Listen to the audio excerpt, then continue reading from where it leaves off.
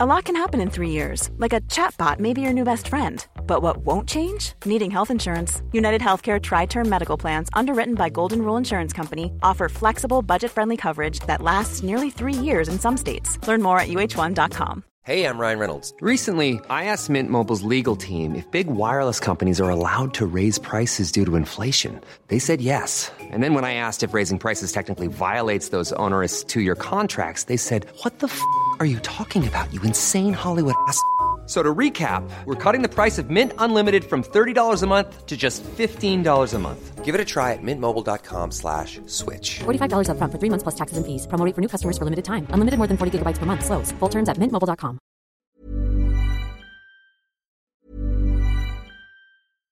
If you're looking for plump lips that last, you need to know about Juvederm lip fillers. With Juvederm Volbella XC and Juvederm Ultra XC, your lip look, whether it's subtle or bold, can last up to 1 full year with optimal treatment and no additional maintenance. Find a licensed specialist and see if it's right for you at Juvederm.com today. That's JUVEDERM.com. Add fullness to lips in adults over 21 with Juvederm Volbella XC or Juvederm Ultra XC. Do not use if you have severe allergies or a history of severe allergic reactions, or if you're allergic to lidocaine or the proteins used in Juvederm. Tell your doctor if you have a history of scarring or taking medicines that decrease the body's immune response or that can prolong bleeding. Common side effects include injection site redness, swelling, pain, tenderness, firmness, lumps, bumps, bruising, discoloration, or itching. As with all fillers, there's a rare risk of unintentional injection into a blood vessel, which can cause vision abnormalities, blindness, stroke, temporary scabs, or scarring. For full, important safety information, visit Juvederm.com.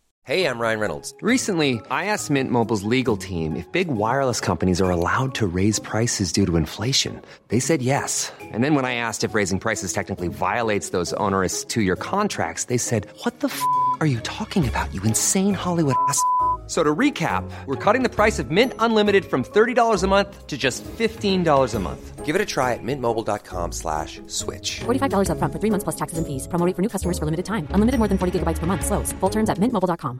When you're ready to pop the question, the last thing you want to do is second-guess the ring. At BlueNile.com, you can design a one-of-a-kind ring with the ease and convenience of shopping online. Choose your diamond and setting. When you find the one, you'll get it delivered right to your door. Go to BlueNile.com and use promo code LISTEN to get $50 off your purchase of $500 or more. That's code LISTEN at BlueNile.com for $50 off your purchase. BlueNile.com, code LISTEN. And I tell you, gardeners are hardy souls. We've lots of questions I didn't think we would on a day like today. Peter Dowdall, theirishgardener.com, joins me. Good afternoon to you, Peter. I was out in it earlier, Trish, soaked to the skin, and I was wondering, well, I was actually enjoying it, which probably makes me sound a bit strange, but the other half of me was going, what am I at? What am I doing? But anyway, yeah, there you go. The only thing is, I mean, I know there's been a lot of rain the last few days. The gardens really need it, don't they? They do. I mean, they've had a dry few months, and so they will benefit from the rain, certainly, and the soil will. And we certainly won't grumble about it when you see like countries still across Europe waiting for it or looking for it. But you know, if we can be fussy, it's too heavy and it's too much at one time. But look, we have to take what we can get. That's the way it goes. Yeah, if somebody could turn it off now for a little while, please, it would be great. Okay, let's get straight into questions. I set a Gristlinia hedge, says this listener, about a year ago, but a few of them died this summer. Where did I go wrong? I put chicken feed and compost when I was planting them. I'd say it's quite simple, quite simply just lack of water. I'd say you didn't go wrong as such, it's just lack of water.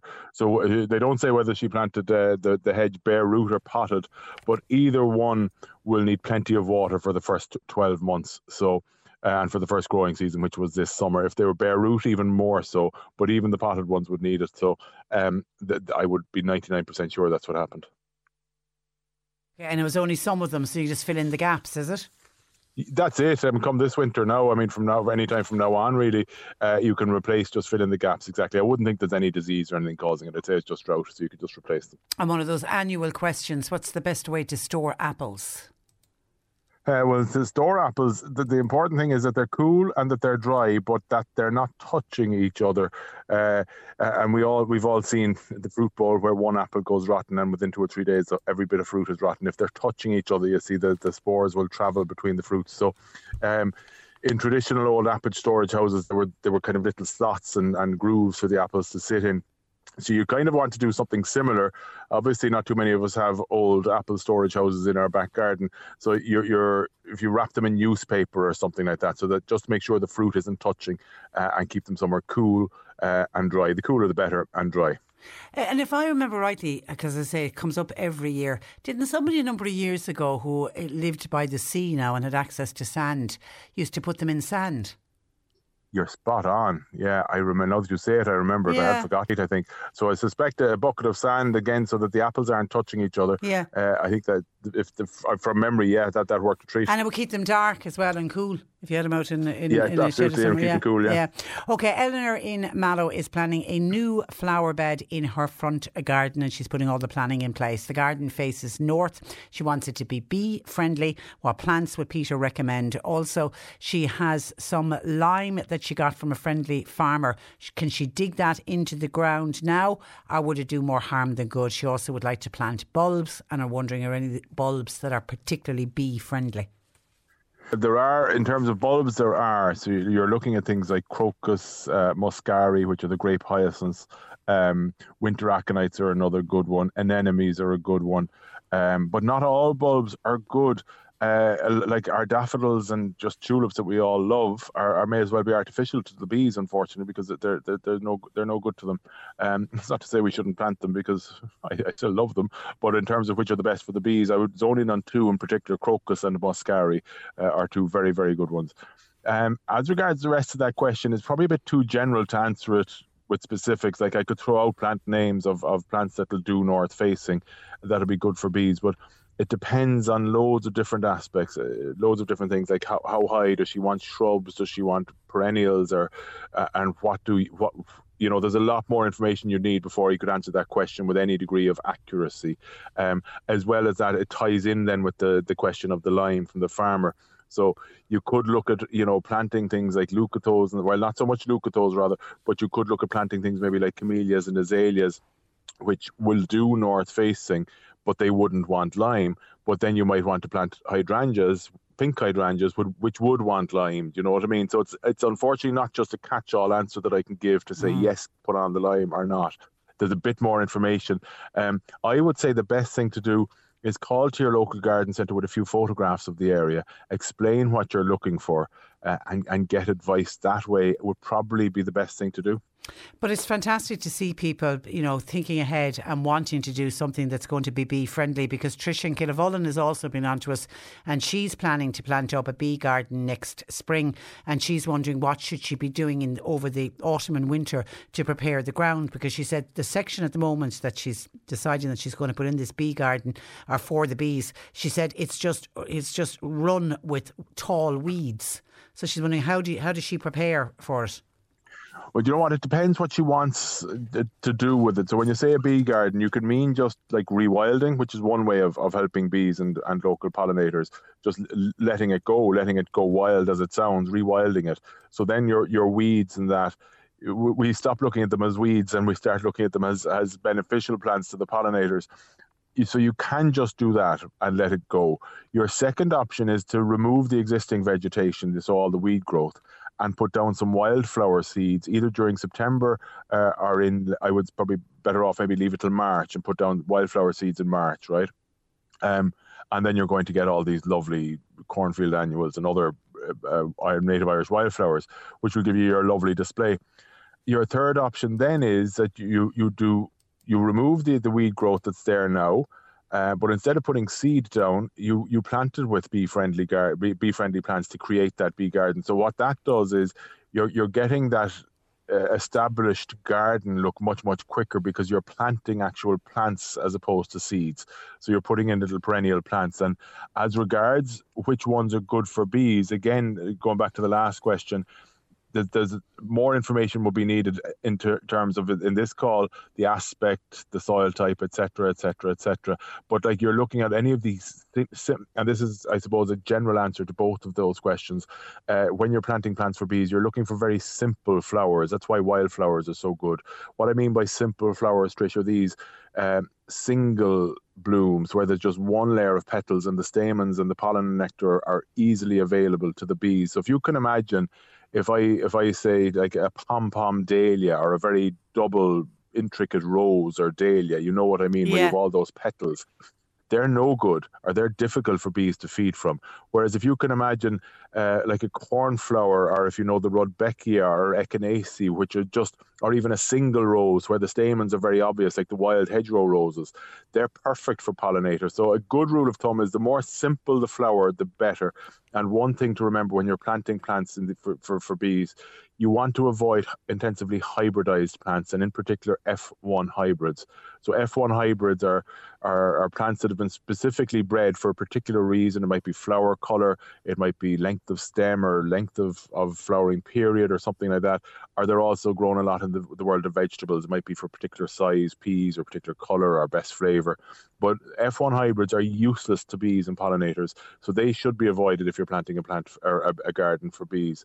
So that's kind of some general tips and advice without getting into specifics, Trish. Good advice. Harold's in the city wants to know, can he grow figs in Ireland?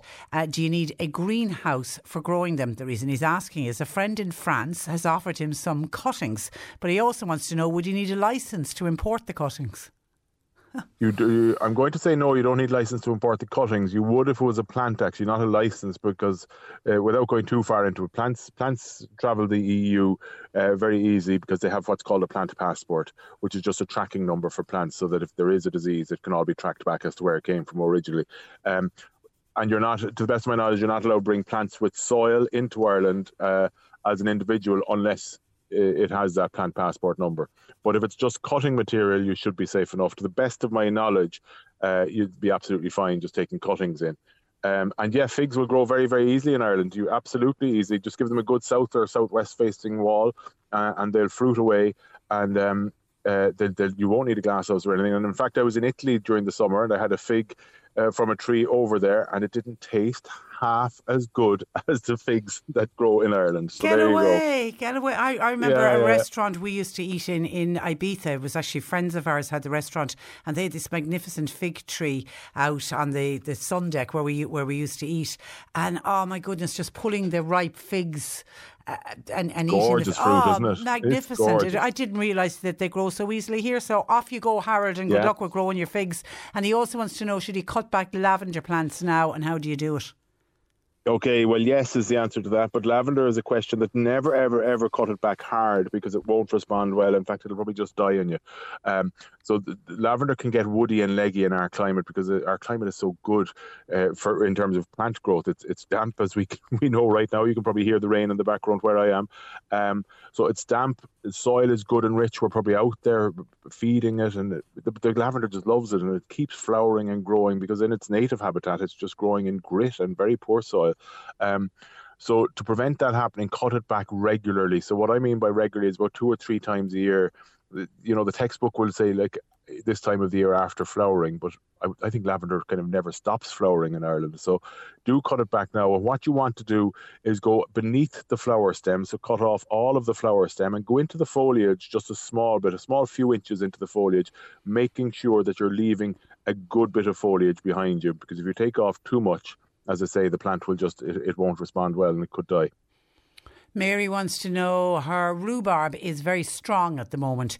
Do we pull it or leave it in the ground to die back? You pull it, pull it and use it. Why not? If it looks fine, I would still use it. Yeah, absolutely, no problem. Mary in Mallow wants to know, is it possible to grow onions over the winter in a greenhouse? It is, but I would say I'm just thinking out loud now. I think you'd probably be better off doing it outdoors during the winter, just sowing them early, so you'd have them out. It might get too dry, you see, indoors during the winter. So unless you keep them very moist, I'd be more inclined to grow them outdoors. Now, the thing if you sow them, let's say the onion sets in kind of November, December of this year, it just means you'll be harvesting them that bit earlier next year. So you could sow some in November, December, then sow some more in January, February, and even into early March, which means you'll have a good continuity at harvest time as well. You'll have a long period of them coming instead of them all coming at once. But I suppose in answer to the question, direct answer, yes, you could grow them indoors during the winter, but you would need to be very careful of making sure they're well watered. And Maureen in the city has a lot of dahlias. How can she keep them over the winter for next year? Well, okay, I'm going to give you the textbook answer first, and then I'm going to tell you what I do. So the textbook answer is when all foliage on the dahlias has died back and the flowers are gone, and they're a herbaceous plant, which means they'll die back for the winter. So come the first frost, and I hate to be even talking about that already, but come the first frost, the dahlia will kind of turn to mush above the ground. So at that point, cut it back to ground level, take out the tuber. Same as we would with daffodils or tulips or anything like that, just wrap it in a bit of straw or paper bags or newspaper, keep it somewhere cool and dry, and plant it out again, I would say, next kind of February, March time. That's what you need to do with dahlias. And what does our Peter do? Year to year. What Peter does is Peter is a bit too lazy for all that. Life is too short for all that. So Peter leaves his dahlias in the ground. Now, depending on the variety, some would be more problematic than others in them coming back, but most of them will come back year after year if I leave them in the ground. The one thing they don't like in our climate, and today is an ironic day to be talking about it, is the amount of rain that we get. The amount of moisture can cause the tubers to rot from too much moisture. So that's why you should take them out, that more so than the cold. But you can be a lazy gardener like me and hope for the best. Okay, and a final one. Hal in Kanturk. Plastic tunnel wants to wash the plastic. What's a safe detergent to use inside of the tunnel? There are brand names off the top of my head I can't think of, but I know there are. If you Google a quick Google search for organic disinfectants, organic garden disinfectants, there are some out there. I think Growing Success is one label that does one. But I know there are several out there on the market, organic disinfectants that you could use to clean that. Okay, listen, have a great week and stay dry as best you can. I'll do my best. Thanks for joining us. Bye-bye. That is Peter Dowdall, theirishgardener.com, joining us, and he will be back with us again next week. Imagine the softest sheets you've ever felt. Now imagine them getting even softer over time. That's what you'll feel with Boll & Branch's organic cotton sheets. In a recent customer survey, 96% replied that Boll & Branch sheets get softer with every wash. Start getting your best night's sleep in these sheets that get softer and softer for years to come. Try their sheets with a 30-night guarantee. Plus, get 15% off your first order at bollandbranch.com. Code BUTTERY. Exclusions apply. See site for details. Even when we're on a budget, we still deserve nice things.